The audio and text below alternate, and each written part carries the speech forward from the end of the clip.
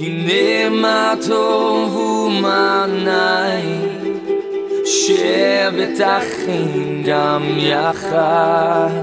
הנה מה טוב, הנה מה טוב, לילה לילה לילה לילה לילה.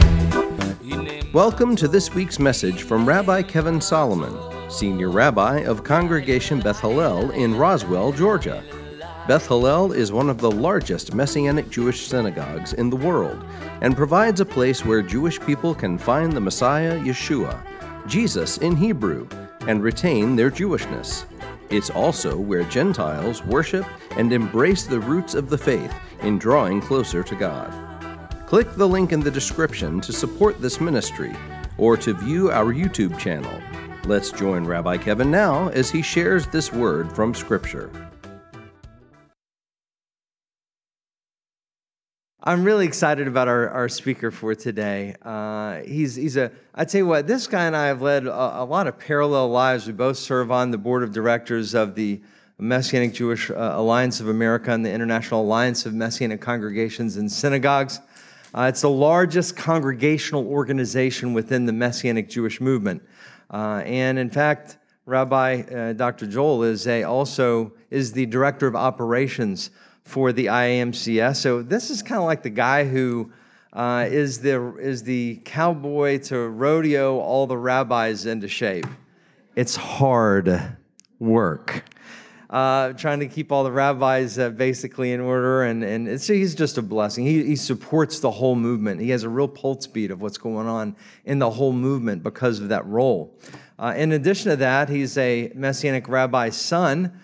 His father, in fact, is one of the pioneers of our movement. Paul Lieberman wrote the book The Fig Tree Blossoms, started one of the first Messianic congregations, and he also became a Messianic rabbi and took over the congregation from his father, Tree of Life, in San Diego, California, where he currently serves as the rabbi of Tree of Life in California. So he's a real blessing for sure. He's a very good friend. I love this guy. I respect him. I love to listen to him teach. I could listen to him teach all day. He's just one of these guys who I think is really anointed, and it's just a huge blessing, and also honored to have his better half with us here today. His wife, Darcy, will probably introduce her, but she's a blessing and an amazing dance leader in her own right and worship team leader. But let's welcome Rabbi Dr. Joel Lieberman, everybody. Woo! It's great to be with the Solomons. Tiffany couldn't be here tonight, but she'll be here tomorrow, and it's just great. My wife is with me on this trip. We were booking this trip about 6 weeks. This is our second plane flight to the East in the last 6 weeks or so. And you go online and you try to book a ticket, and you see this low-ball fare, right? Frontier Airlines, and you're like, wow, it's hundreds less, but I'm just not sure. They could cancel the flights. And so I just passed it up, and I went with tried and true Southwest, as we always do. But I realized, how many of you saw that news story today? And I would have put that photo up, but I just saw it right before dinner tonight. Frontier, there was a guy, a 23-year-old kid, got a little inebriated, started punching stewardesses and flight attendants. And what do they do? It's on Frontier Airlines. What do they do to subdue him? They wrap him to his seat in duct tape. This is not a great, way to subdue somebody. Now I understand why the flights are so cheap on there. They couldn't even afford some handcuffs on that flight. But it's great to be here. We were flying in actually to Nashville, Tennessee, to visit two sets of my wife's family. One of which, unfortunately, got a really bad case, husband and wife, of COVID. And so we did what we do. We just did a drive-by with them, and we went to Walmart at 10, 11 o'clock at night to get them supplied up for the next week or so. And it was pouring rain, something I've never seen at all until I fly to the East Coast. So it was quite a trip on Wednesday for us.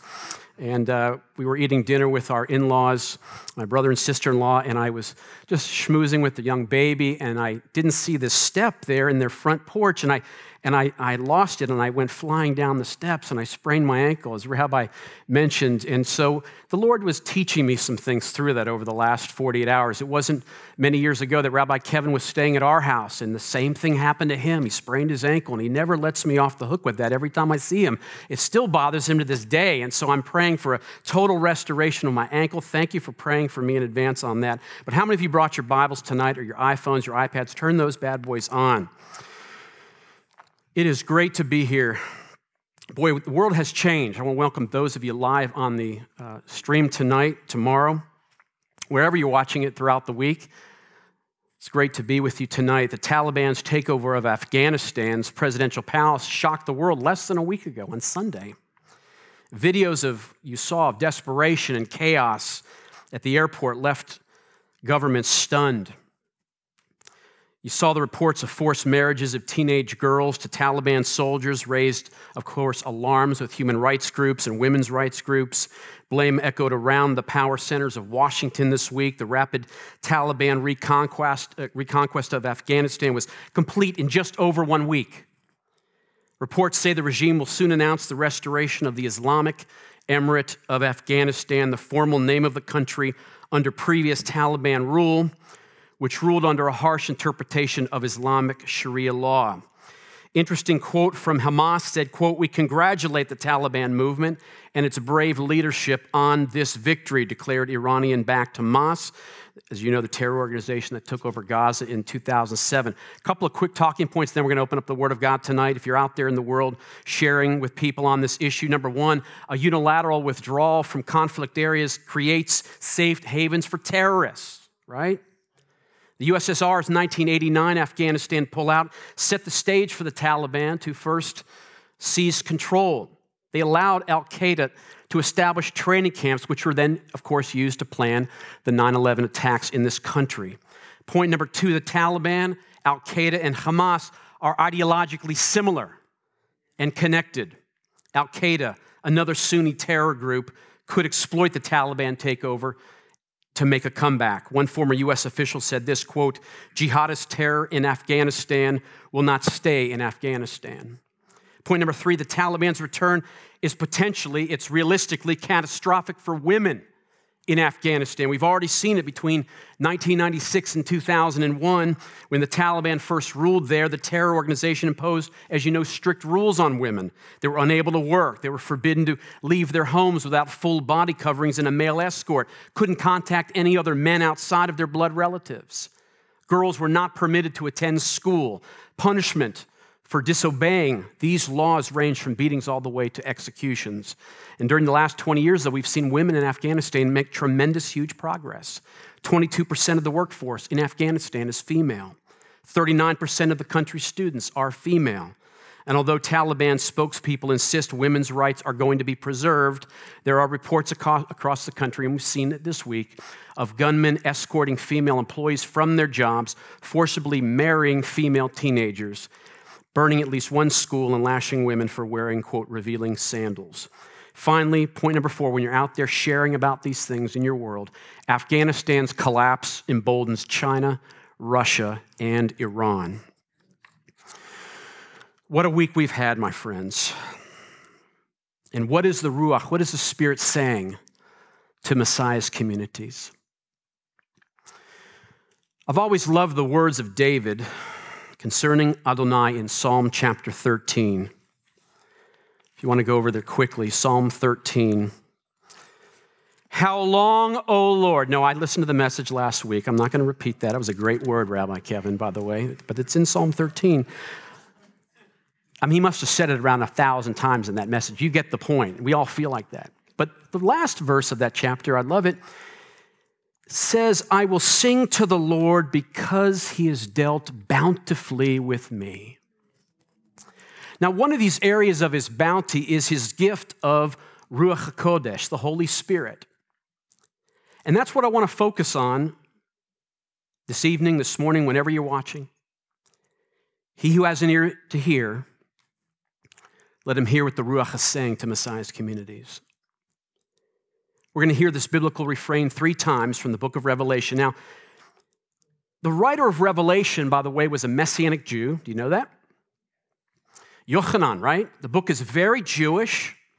In fact, the Jewish Encyclopedia agrees in its article on the book of Revelation where it reads this, quote, "The whole apocalypse is in every part and feature thoroughly Jewish in spirit and conception. It presents the development of the whole eschatological drama according to the Jewish view. It is Hebrew in composition and style and bears traces of having originally been written in Hebrew."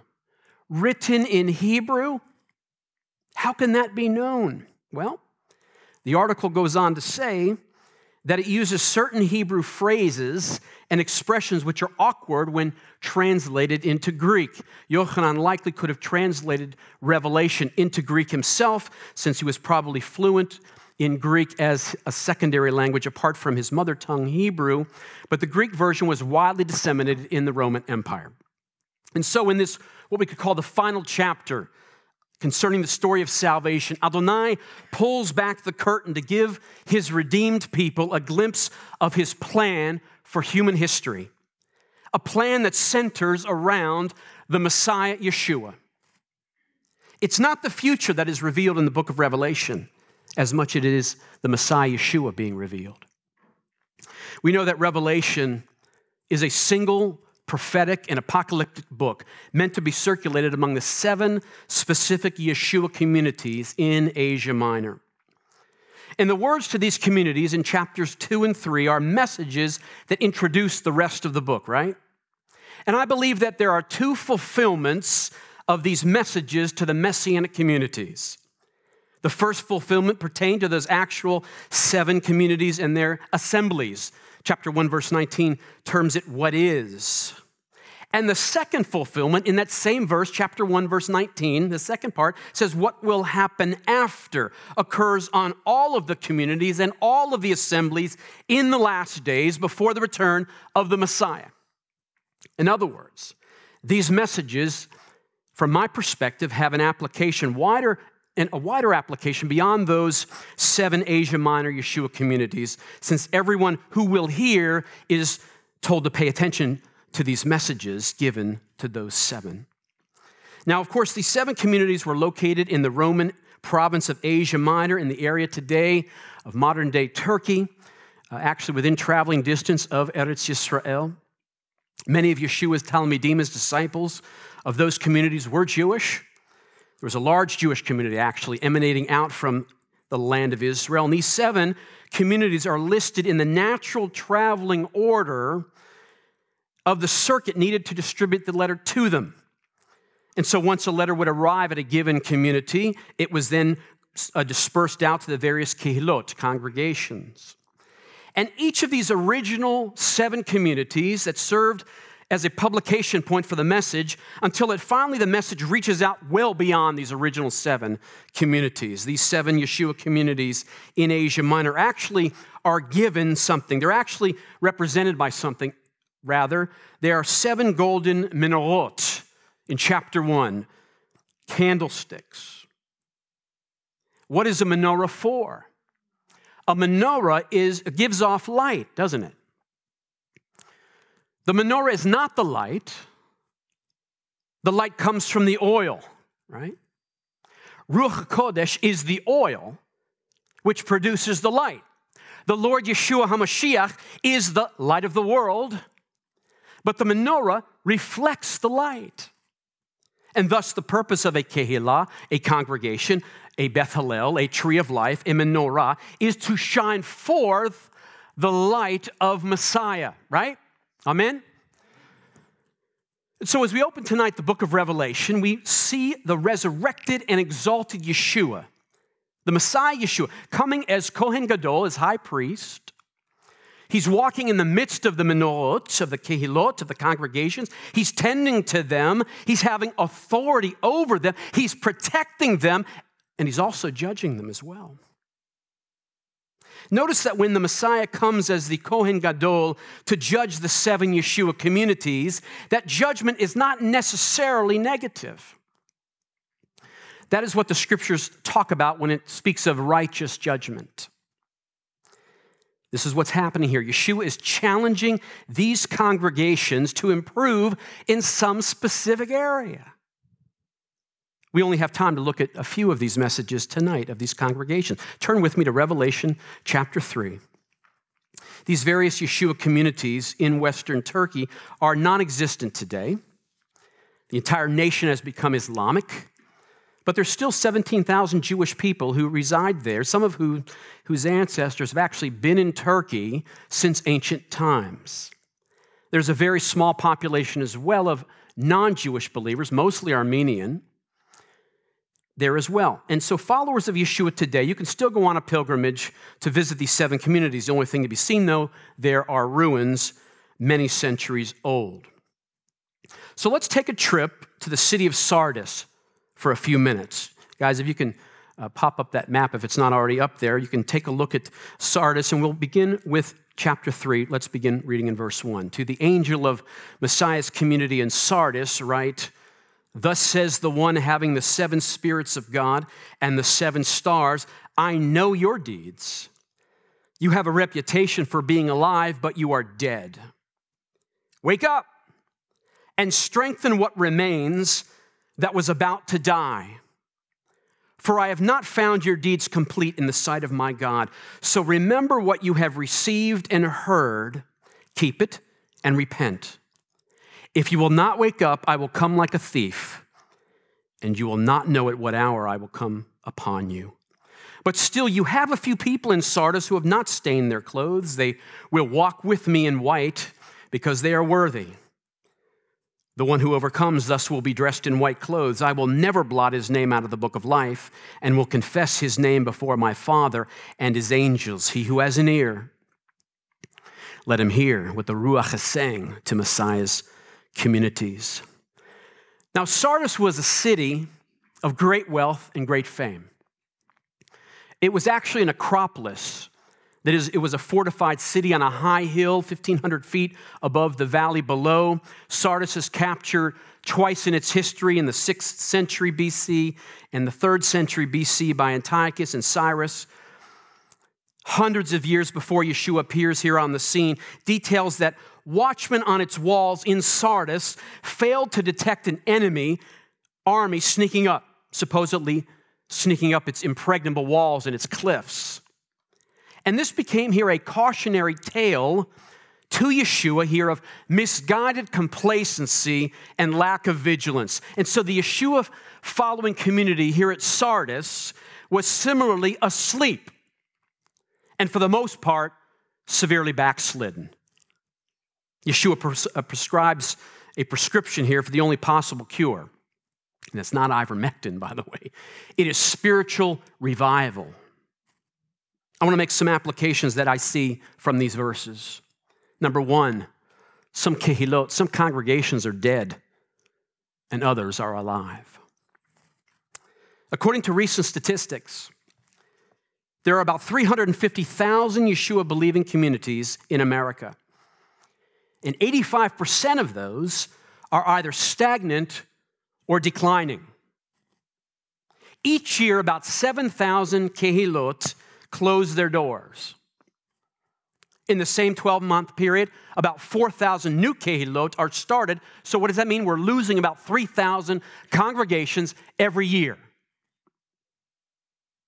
Now, some would say that America's congregations are dying because of the enemy, and they'd be right.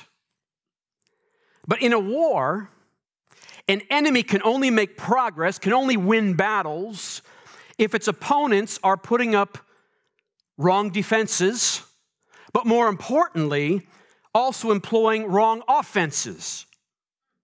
This can only happen, my friends, if one of two things are true. Number 1, the offensive or defensive strategies put forth by the general are flawed. Or, number 2, the general's officers are not leading the soldiers to employ his strongly effective offensive and defensive strategies. In this analogy, if Adonai is the general, those like Rabbi Kevin and others here in full-time service to God are the officers, and the congregational members are the soldiers. Are Adonai's proper offenses and defenses weaker than the enemy's? Of course not. Well, then the only remaining option is that this congregation dying problem is the fault of congregational leaders. As the opponents to the enemy, what are we doing wrong? What proper offensive and defensive strategies are they and we ignoring and not employing? More importantly, what improper defenses and offenses have they and we bought into and relied on to cause this? Who sold and continues to sell them and us these improper strategies? When Yeshua was found in the temple grounds near the festival of Passover, he told the cattle, sheep, and pigeon sellers, "Get these things out of here. How dare you turn my Father's house into a market?" My friends, this dying started many decades ago or more. So let's be honest with ourselves and take a real hard look at the body of Messiah. I want to declare something crazy to you tonight. Some congregations today probably need to die. And that might include some Messianic Jewish synagogues. Actually, the kindest thing you can do for a corpse is to bury it, isn't it? How many of you really know the difference between a live congregation and a dead one? Live congregations are full of people with open scriptures.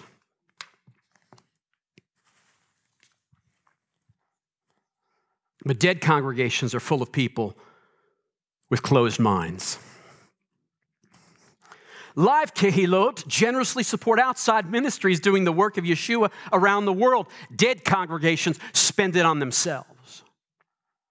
It was so great to see those in our nation this week, actually over a 48-hour period. Glenn Beck called to get these 5,000 or so Christians out of Afghanistan, and through his humanitarian organization, I think it's called Nazareth Project or something like that, raised $22.3 million in 48 hours from the people of this country.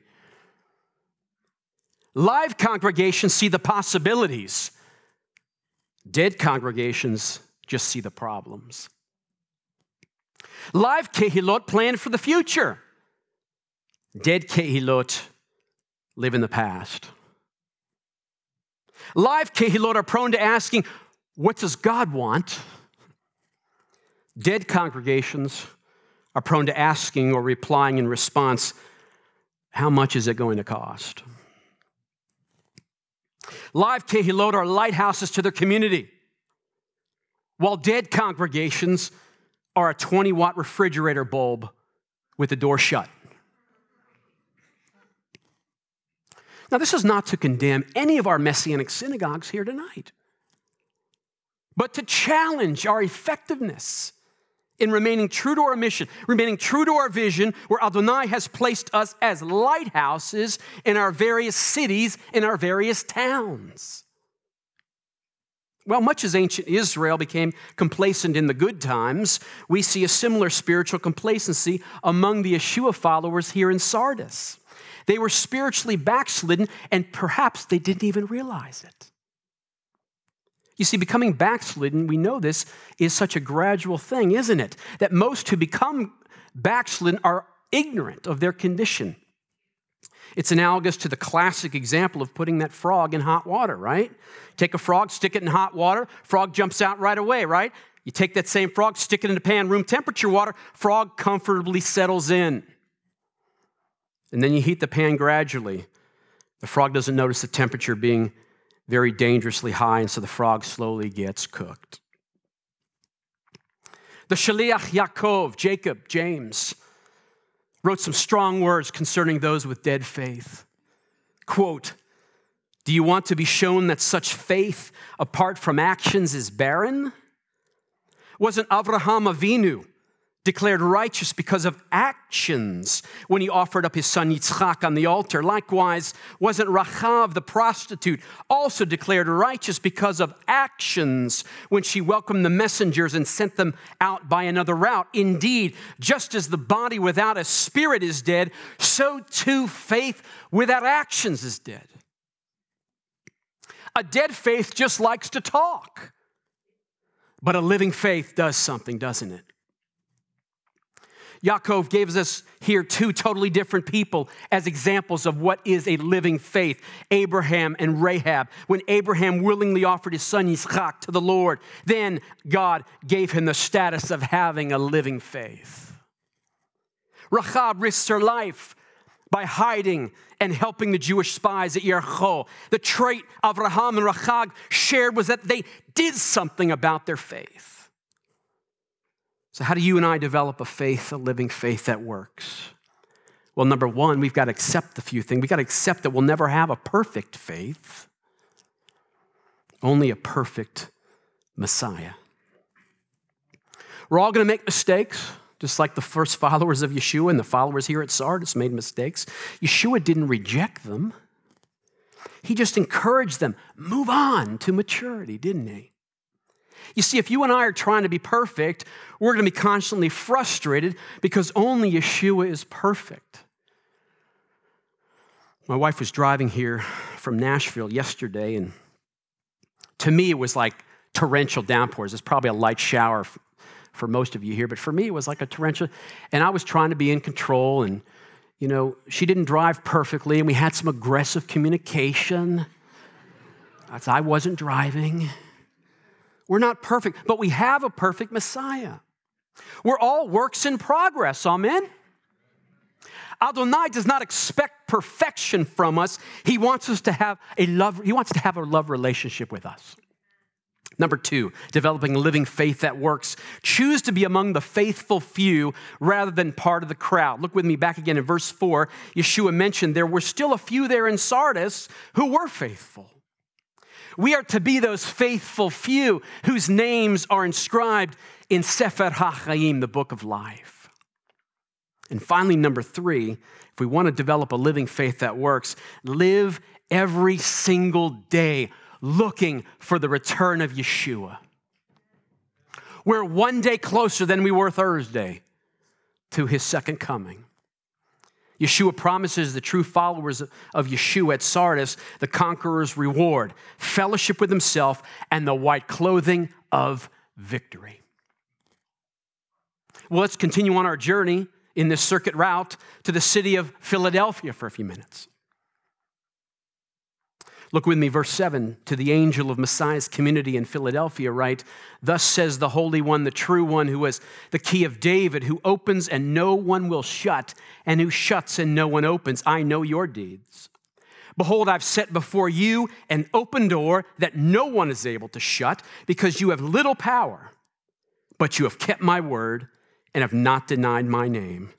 Behold, I will cause those of the synagogue of Satan who say they're Jewish and are not, hello, oh my goodness, but lie. Behold, I will cause them to come and bow down before your feet so that they acknowledge that I have loved you. Because you have kept my word about patient endurance, I will also keep you from the hour of trial that is coming upon the whole world to test those who dwell on the earth. I am coming soon. Hold on to what you have so that no one will take away your crown. The one who overcomes, I will make him a pillar in the temple of my God, and he will never leave it. And on him I will write the name of my God and the name of the city of my God, the new Jerusalem, which comes down out of heaven from my God, and my own new name. He who has an ear, let him hear what the Spirit is saying to Messiah's communities. Philadelphia is a Greek word meaning what? Brotherly shove. I spent a year living in Philadelphia in Overbrook Park, West Philly, and it was brotherly shove, brotherly love. But the city actually lies near a fertile valley. Inscriptions from there mention worship of Zeus. Of all the 7 Yeshua-following communities, though, even though that was the culture, this is the only one of the 7 that does not receive a rebuke from Yeshua as it was in a healthy condition. So let's see why it was in a healthy condition. Let's see why these guys were so great. We see the picture of the Messiah here. This is a picture of the Messiah in these verses 7 through 13. And we have to kind of bring some context to what Yeshua is saying here. We know in the Tanakh, we find there was a time when some of the Kohanim, the priests, actually stole from the temple treasury. King David got furious about it. So he calls out one of his most trusted men in his army, Elkanah. He gave him the one key to the temple treasury. And David said, I give you this key, and you're the only one to open it when I tell you to open it, and you alone close it when I tell you to close it. And so Yeshua, as the promised messianic offspring of King David, has the key of David. He will someday resume the monarchy of King David. Yeshua opens from heaven all the riches Adonai can give to those who commit themselves to him. Yeshua not only has the key, my friends, he is the key. He's the key to salvation. He's the key to understanding these scriptures. I'm reminded of what took place, and so are you, when Yeshua told the story of the 10 virgin maidens. Remember the story. 5 were foolish and 5 were wise in terms of their lamp preparation. Matthew chapter 25. The 5 ones, you recall, are a picture of those people who are at the second coming of Yeshua, the wise ones. They really possessed what they professed. They have oil in their lamp, signifying Ruach HaKodesh, the Holy Spirit. But when the bridegroom came, you recall from that chapter, only 5 of them could actually light their lamps, right, at that time, and could then go in and enter the wedding feast. The bridegroom shuts the door. The other 5 pound on the door and said, let us in, let us in. And he said, no, I've shut the door, and it cannot be opened. Ladies and gentlemen, there will come a time when the door of salvation is going to be shut and no man can open it.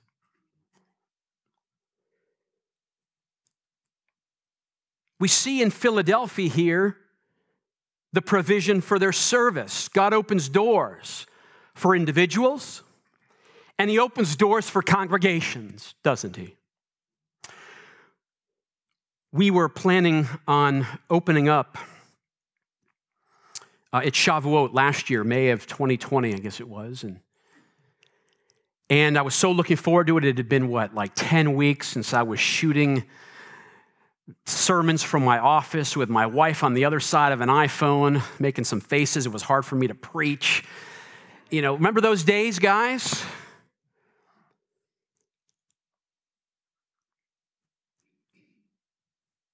And the congregation that was leasing to us called me and said, you know what, we're going to open on Father's Day. We just can't let you back on the property. We're no longer going to lease to you. We had leased there for about 6-7 years. We had such a great relationship. New pastor came in, didn't quite understand who we were. I knew day one when the Israeli flag came down the property, we were in trouble, but just kind of put it at the back of my mind. And so I said, we're opening up on Shavuot. The governor said you can have 10 people, and we're going to do this on a tier system. And we said, this is getting old fast. We're losing momentum. We've got to open up. I called a congregant who had a huge property outside. We started having services. And then we get this 48-hour notice to move. 48 hours. And the Lord opened up a door. And within 48 hours, we had a new place. In a situation where I wasn't sure, because now I'm in a retail mall. I'm across from a Regal movie theater. And there's a lot of traffic coming by here in the worship and praise. And it was an open door into something I never even thought about. Marketplace ministry right out there, right in the middle of everything. Well, that lasted for a few months, and then the mall said, we have a larger space for you at a former burnt-out Fuddruckers restaurant that went under during COVID. You want that? We'll drop the price. Yeah, let's do that. I walked in there. I said, man, this place stinks. There's no way we're going to be able to convert this to a synagogue, but we did. Lord wants to open doors for congregations. But let's talk about individuals first. God has a specific plan and purpose for your life, for our lives. One of the ways that we can discern what that plan and purpose is as we go through our lives is that we always are finding we have a series of doors. Here's the problem. There's not just one door presented, is there? There's always several doors presented, sometimes there are. And the question we face is, which door, Lord, do we walk through? If we're walking in the flow of the Spirit of Messiah, he'll be directing us through the right door. So what door are you standing before? That's standing before you today. Is it in terms of your ministry? Maybe it's in terms of your job or your vocation. Is it in terms of a very important choice that you need to make? Yeshua will open a door for you if you look for it. And likewise, Yeshua always opens doors for your congregation. Look for those doors. Look for those doors in this community. And finally, Yeshua praises them for their strength. He praises them for their perseverance. He says, you've kept my word. You see, these Yeshua followers in Philadelphia were weak, yet Yeshua says they're holding fast to his word. They knew the word of God and they kept the word of God. And it says, the Bible tells us here that even though they only had a little bit of power, a little bit of strength, they didn't give up. I love that song we sang about. Man, we are in a fierce battle, are we not? But this too shall pass if we don't give up.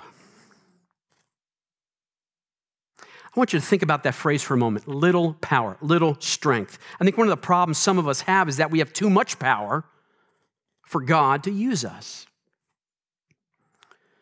When Shaul was talking about a thorn in the flesh in his second letter to the Corinthians, he writes, a thorn in the flesh was given to me, a messenger of Satan to torment me. I pleaded with the Lord about this 3 times that it might leave me. But he said to me, what? My grace is sufficient for you, for koach, for power is made perfect in weakness. So I sprained my ankle Wednesday night, right? And I'm making a good show of it with my family. We're taking selfies, but I'm in pain, man. But I'm smiling about it. And we go to Walmart, and I'm really feeling, man, it's hurting. I mean, I can't walk. And I see like this cart that they have at Walmart. My wife's like, hey, get in that thing. I said, I'm not getting in that thing. And so I just kept walking with this thing, dragging. It's crazy. Lord sometimes has to humble us, to teach us.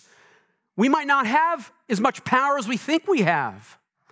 My grace is sufficient for you, for power is made perfect in weakness.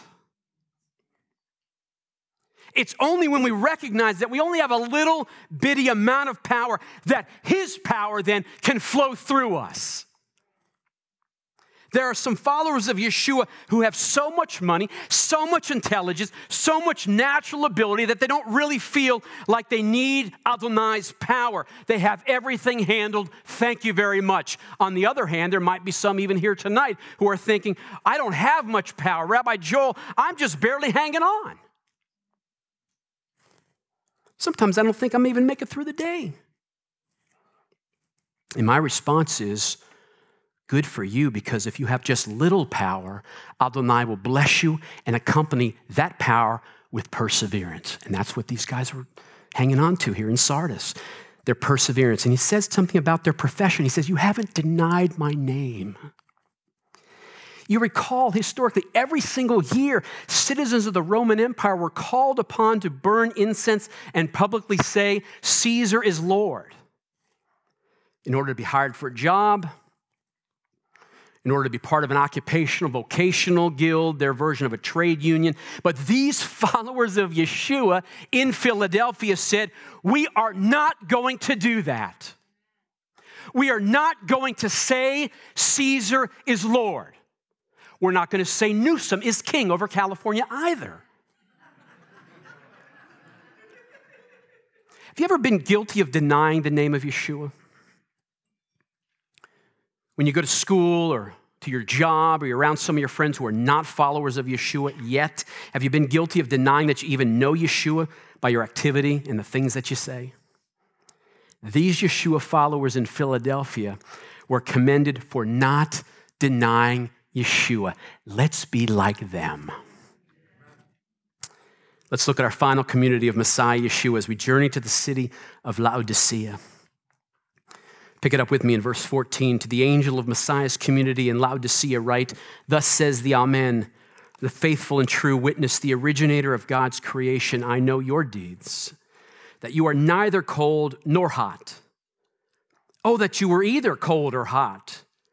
So because you are lukewarm and neither cold nor hot, I am about to spew you out of my mouth. For you say, I am rich. I have made myself wealthy, and I need nothing.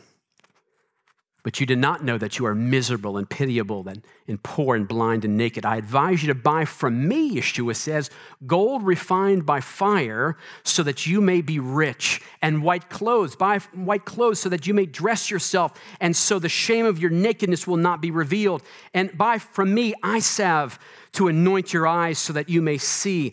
Those whom I love, I rebuke and discipline. Oh, don't you love that verse? Therefore be zealous and repent. Behold, I stand at the door and knock. If anyone hears my voice and opens the door, I will come into him and will dine with him and he with me. To the one who overcomes, I will grant the right to sit with me on my throne, just as I myself overcame and sat down with my Father on his throne. He who has an ear, let him hear what the Ruach is saying to Messiah's communities. The word, actually, Laodicea, means people ruling or the authority of the people. This is the name of a city formerly known as Diospolis. There are other biblical references in the scriptures regarding the Laodiceans. Shaul, Paul worked hard for this community. You remember in the letter to the Colossians, he was very concerned about these guys' spiritual condition.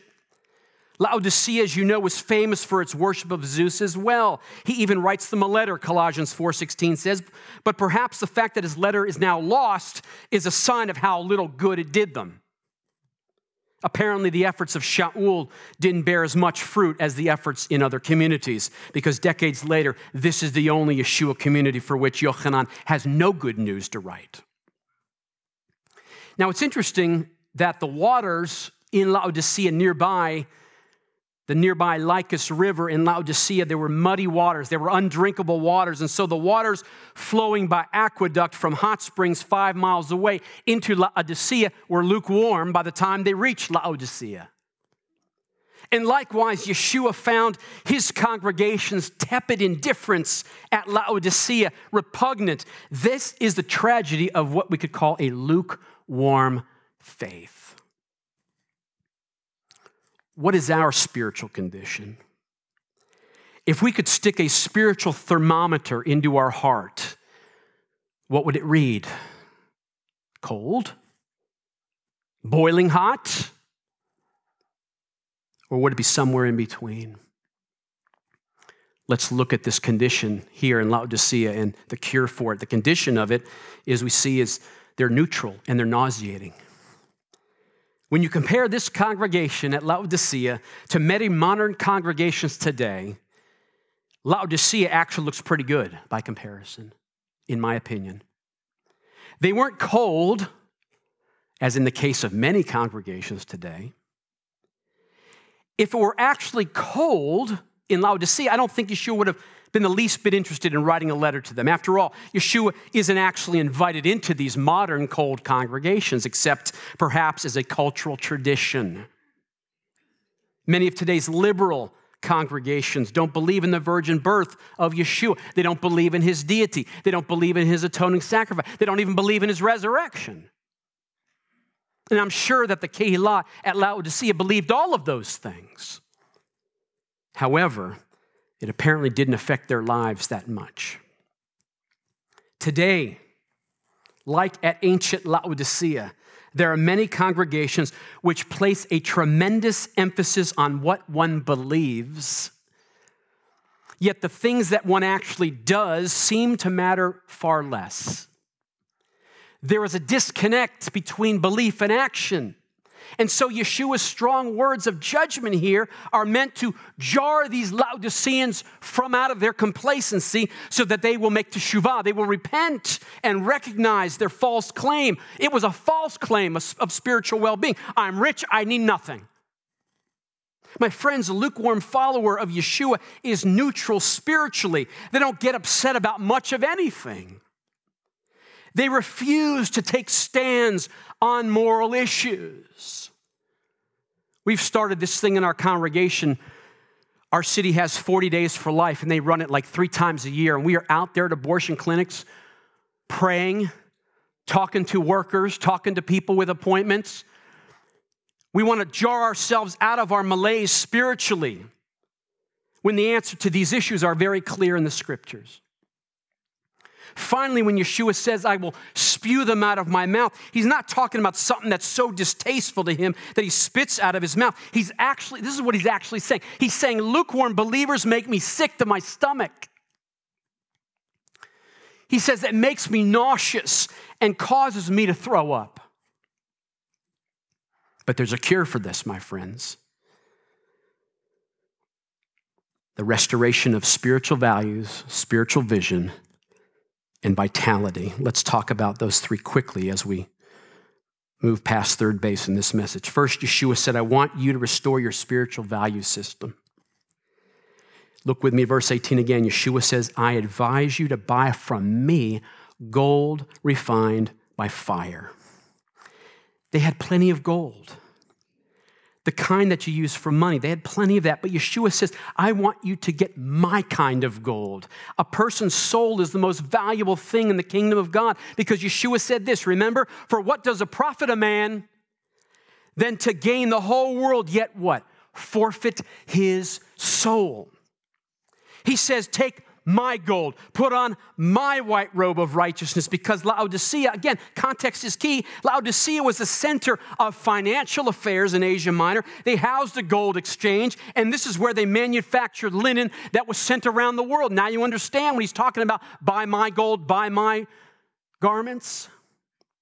Secondly, Yeshua says, I want to restore your spiritual vision. The Scriptures show us that the closer we get to Yeshua, the more we become like him, the more we can see things the way that he sees them. I think we've all seen this in the last 18 months. And then Yeshua says, you get my eye salve and anoint your eyes. Again, context is key. Laodicea had a famous medical college where they produced eye salve that was exported around the world. Yeshua can heal not only the physically blind, and we pray for that, yes, Lord, but also he heals the spiritually blind. But we must first admit something, that we cannot see. And finally, Yeshua says, I want to restore to you spiritual vitality. Despite all the words of rebuke, Yeshua still loves these errant Laodiceans. Proverbs 3:12 and Hebrews chapter 12 tell us Adonai disciplines his own children whom he loves, right? 2 stages to that, though. First, he rebukes, and then he humbles. And maybe there was a time when we were white hot for Yeshua, but through the years, for whatever reason, we've become cold. He wants us, I truly believe it, to get stirred up again. He wants us to be boiling hot for him again. At the same time, Revelation 3:20, look at verse 20. He's talking to a congregation. The primary application of Yeshua, he's talking to a lukewarm congregation who has shut Yeshua out. Notice that Yeshua doesn't barge in. He doesn't bang on the door like a homeless transient seeking shelter, but he's the master of the house. He's courteously standing there knocking, expecting alert servants to respond immediately to his signal and welcome his entrance. He doesn't force his way into people's hearts. Either those of disciples who have turned away from him, like the Laodiceans, or those of non-believers who have not yet received him. I'm going to ask our worship team to come forward tonight. On the other hand, he doesn't stand silently, and unlike most guests, Yeshua is the one providing the food. Yeshua is the one who's providing the spiritual nourishment that gives the strength needed for exerting ourselves to take the more difficult steps of Shuvah, of repentance. We're in the month of Elul, folks. This is the time for that. Let's continue to invite Yeshua in, not only to our personal lives, if you would stand with me, but let's invite him into our Messianic Jewish communities every single Shabbat and every day in the middle of the week too. Every day of the week. He who has an ear to hear, let him hear what the Spirit is saying to Messiah's communities. Lord, I pray for this Kehillah here, Congregation Beth Hallel. A candlestick of witness in the metro Atlanta area. Lord, they've undergone challenges, difficult challenges, but they've persevered. They have professed and have not denied your name. So, Lord, I am asking you, as every member here has been, to do something brand new as we lean into the high holy days. Lord, we're looking for breakthroughs, spiritual vitality to be released in this congregation that would flow out into the community here in Roswell. That, Lord, we would be able to look through new eyes for the harvest here in Roswell, in other parts of metro Atlanta, oh God. There are tens of thousands of Jewish people that need to hear about the gracious, loving good news of Yeshua. Otherwise, they're going to Gehenna. We know this is true, Lord. And so, Lord, may you use Beth Hallel as they gear up logistically, Lord, for the high holy days. May they experience spiritual revival and vitality in the days to come. We're listening, oh God. We have an ear to hear tonight. Lord, some things that have happened over the last 18 months have been difficult, but they've been opportunities. More have heard over the interwebs about Congregation Beth Hallel than probably at any other time in their history, which has been glorious. And so we ask those online, I want to be bold here tonight, come back to the house of God during these high holy days. It's not about fighting with your brother or sister and what you believe in Mass. No, it's not about that. Come back to the house of God. I love every one of you watching online. But you know what? It's like a campfire. You got to be in the house to get the warmth of the fire. Come back to the house of the Lord. I walked in here, man, they're being safety. The protocols here are beyond what most people are doing. They've taken the proper precautions. Come back to the house of the Lord. Be that congregation of Philadelphia here in Roswell, not denying his word, persevering to the end. Because you know what the end game is, folks? All Israel shall be saved. And you want to be a part of that, and I want to be a part of that. And so I want to ask you to extend your hands toward Rabbi Kevin, because he has got a lot on his plate. Frankly, folks, you have no idea what it takes. You know, it'd be great if we could be in our offices 10, 15 hours a week preparing messages. But now, what are we doing? We're contact tracing. Lord, it's a great day. We only had 20% of the congregation in quarantine this week. That's not our calling. It's to be in the Word of God. And we're going to get there. But it's going to take some courage. It's going to take some faith. Because this community is going to do some great things in the kingdom of God here in this city. 12 disciples turned Jerusalem upside down. We've got more than 12 here tonight. Much more. Hundreds watching on the interwebs. Put your hand to the plow at Beth Hallel. It's good ground. God's going to do a mighty thing. Do you believe that? Say amen. Shalom, everybody. So, Lord, yes, we lift up Rabbi Kevin to you right now, Lord. We thank you and praise you for him and his leadership. A stalwart in the Messianic Jewish body around the world. Lord, you've anointed him and you've appointed him for such a time as this to see a community through the most difficult thing we have seen in a generation or two. So, Lord, I ask that he would be able to see what your eyes see, to see the harvest, to see hundreds of cars coming through that lot, that driveway, to see the signs, welcome back, you're welcome here, thank you for being here, and to feel like they are at home when they drive onto this property because their date with destiny awaits, that this will be the day that they accept Yeshua for the first time in their lives. May they see many salvations during these high holy days. We bind the spirit of this evil virus in Yeshua's name. We thank you for Yuri, who's come off a ventilator. May he be a first fruits of resurrection from the dead, Lord God. We bind it, we break it, oh God. We thank you, Lord, that we're having an impact even through this difficult time. You're changing our filters about what is success. We're still open. We're successful, Lord. We've not closed like 7,000 others have closed because you have a purpose for us. You have a ministry for us. The house of Israel needs to hear your word. The whole universe is centered around the restoration of Israel. Thus, should I be so bold to say that the whole city of Atlanta, Georgia, is revolving around this congregation and many others like it in this city and in its environs, because it's all about the restoration of Israel. There's coming a day when Israel's going to say, even in the city, Baruch haba b'shem Adonai, blessed is he who comes in the name of the Lord. And they need solid leaders at the charge. They need the generals. They need the officers. They need the soldiers. Be one of those. Be a good soldier in the army of our God. You have a rabbi who is a leader of leaders. You don't see him in the meetings that I see him in.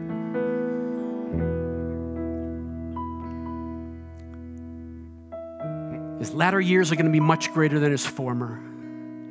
There's going to be a deepening in his understanding of the Word of God, and he's going to be proclaiming deeper meat. Can you receive it? You've got to be in your scriptures to receive it, because when God starts pouring out deep, you've got to be in your Word. You've got to be prayed up.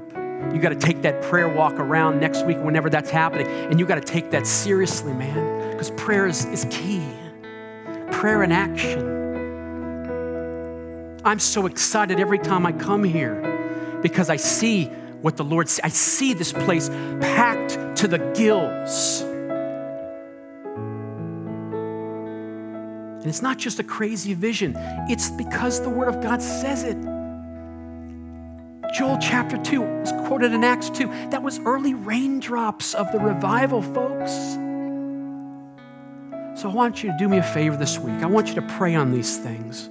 I want you to reach out to people maybe you haven't seen here in a year and a half and begin to talk the vision of God into their life. Don't talk about the stuff you see on Facebook and Friend Pile and all that stuff. Kevin said it last week. Shut that stuff down, man.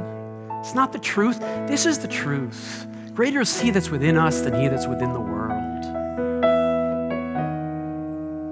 Yeshua went about healing all those who are oppressed of the devil.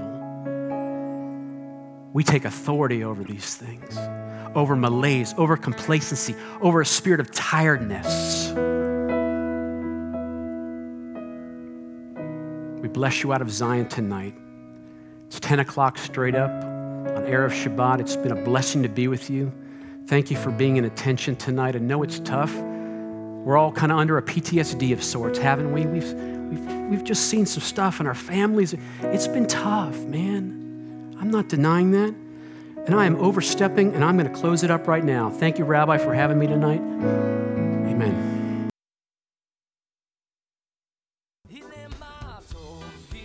Thank you for listening to this week's message from Rabbi Kevin. Please like, subscribe, and share this link with a friend. We would be grateful to receive your tax-deductible gift to further the good news of Messiah Yeshua. To make a contribution, please click on the PayPal link in the description. Also, to view our regular services, click the link in the description for our YouTube channel. If you would like more information about Yeshua the Messiah or how you can become part of our Beth Hallel family, please visit our website at www.bethhallel.org. That's BETHHALLEL.org. Or call 770-641-3000. If you are in the metro Atlanta area, please visit us for an Erev Shabbat service, Friday nights at 8 o'clock, or Shabbat services, Saturday mornings at 11. God bless and shalom.